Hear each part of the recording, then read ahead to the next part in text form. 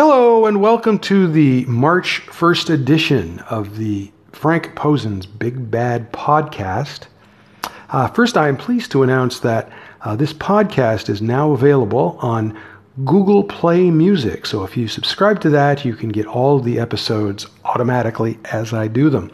It will be available on iTunes. They have applied. We just haven't heard back yet, and Anchor will email me when it is available on iTunes.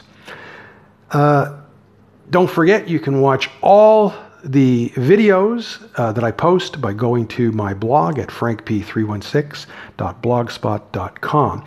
Today I'm going to talk about last night's NXT match between Shayna Baszler and Kairi Sane. As with Asuka, I post all of Kairi Sane's matches on my blog because she has fans all over the world who do not have the WWE Network, and this is their opportunity to see the video in its entirety. I do not post highlights. I just post the best quality clip that I can find. And this one's pretty good, actually. Now, of course, Shayna Baszler is the MMA fighter, was in the UFC, but prior to that was in various organizations. She's been around for years. She has adapted very well to pro wrestling, primarily because she practiced it while she was still a fighter, and she always intended to get into it. And she's trained with some of the greats in catch wrestling like Josh Barnett and Eric Paulson, people like that who really know their stuff. Megumi Fuji is somebody else that she has trained with. And so she's picked it up really well. She's very good friends with Ronda Rousey, so I do expect in the near future that she'll be brought up to the main roster. We may very well see them two teaming up quite a bit because they're very good friends. Kairi, we all know who Kairi is. So what happened with this is a few weeks ago, Shayna choked out Kairi, and that was to write her off TV for a while because Kairi was having trouble with her knee. And if you look very closely, you'll notice that her right knee is taped up very heavily. So, but now she's back, and last week when Shayna tried to break Ember Moon's arm, Kairi made the save.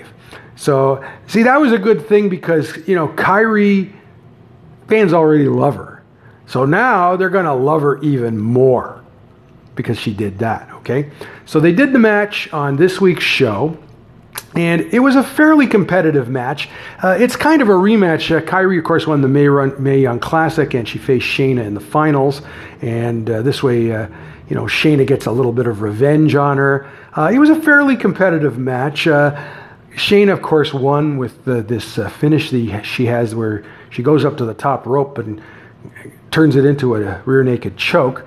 After the match, she called out Ember Moon, and I expect that match to happen at the next TakeOver show, which will be in WrestleMania weekend in New Orleans. But they've got quite a bit of time to fill, so I'm not exactly sure what they're going to do in the meantime. They're kind of doing an injury angle with Ember Moon, but at some point, I guess they have to stop doing that. Some fans complained that, Kairi was jobbing in this match or something like that, but I don't have a problem with it because they needed to have Shayna in a competitive match on TV. She hadn't really had one yet, and I think that this was a good idea. Kairi, showed well as she usually does. It's just in this case she did not win.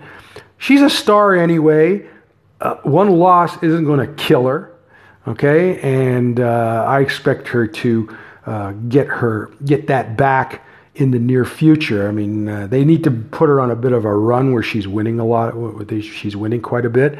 Part of the problem they have right now is the women's division in NXT is a little thin right now because they had a lot of call-ups, and there may be a few call-ups in May, but also the Aussies haven't been there because the Aussies haven't been there. The iconic duo, as they call them, Billie Kay and Peyton Royce, they both got new boobs. How about that, folks? But you didn't think girls did that anymore. Well, they do sometimes, but not always. And we'll see what happens with that. It should be kind of interesting to see what how things set up for the match in New Orleans. as I don't think it'll be the main event, as it usually isn't, but they have to do something to make Ember Moon more appealing to fans. I don't think what they're doing is really working particularly well. Shayna so far has been very effective as a heel. Fans are booing her, which is what they want, and she doesn't care, and I'm pretty happy with her performance, but Ember Moon still concerns me a little bit, as I don't think the character is really very good. Anyways, that's it for today. As I said, don't forget you can find this podcast now on Google Play Music, and I will also post it on my blog, as I always do. Don't forget to check out my blog at frankp316.blogspot.com.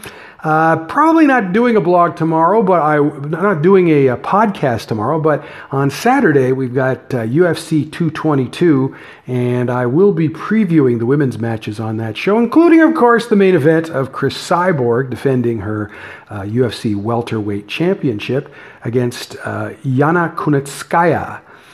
So I'll have quite a bit to say about that and the other two matches on the show. It also includes the UFC debut of Mackenzie Dern.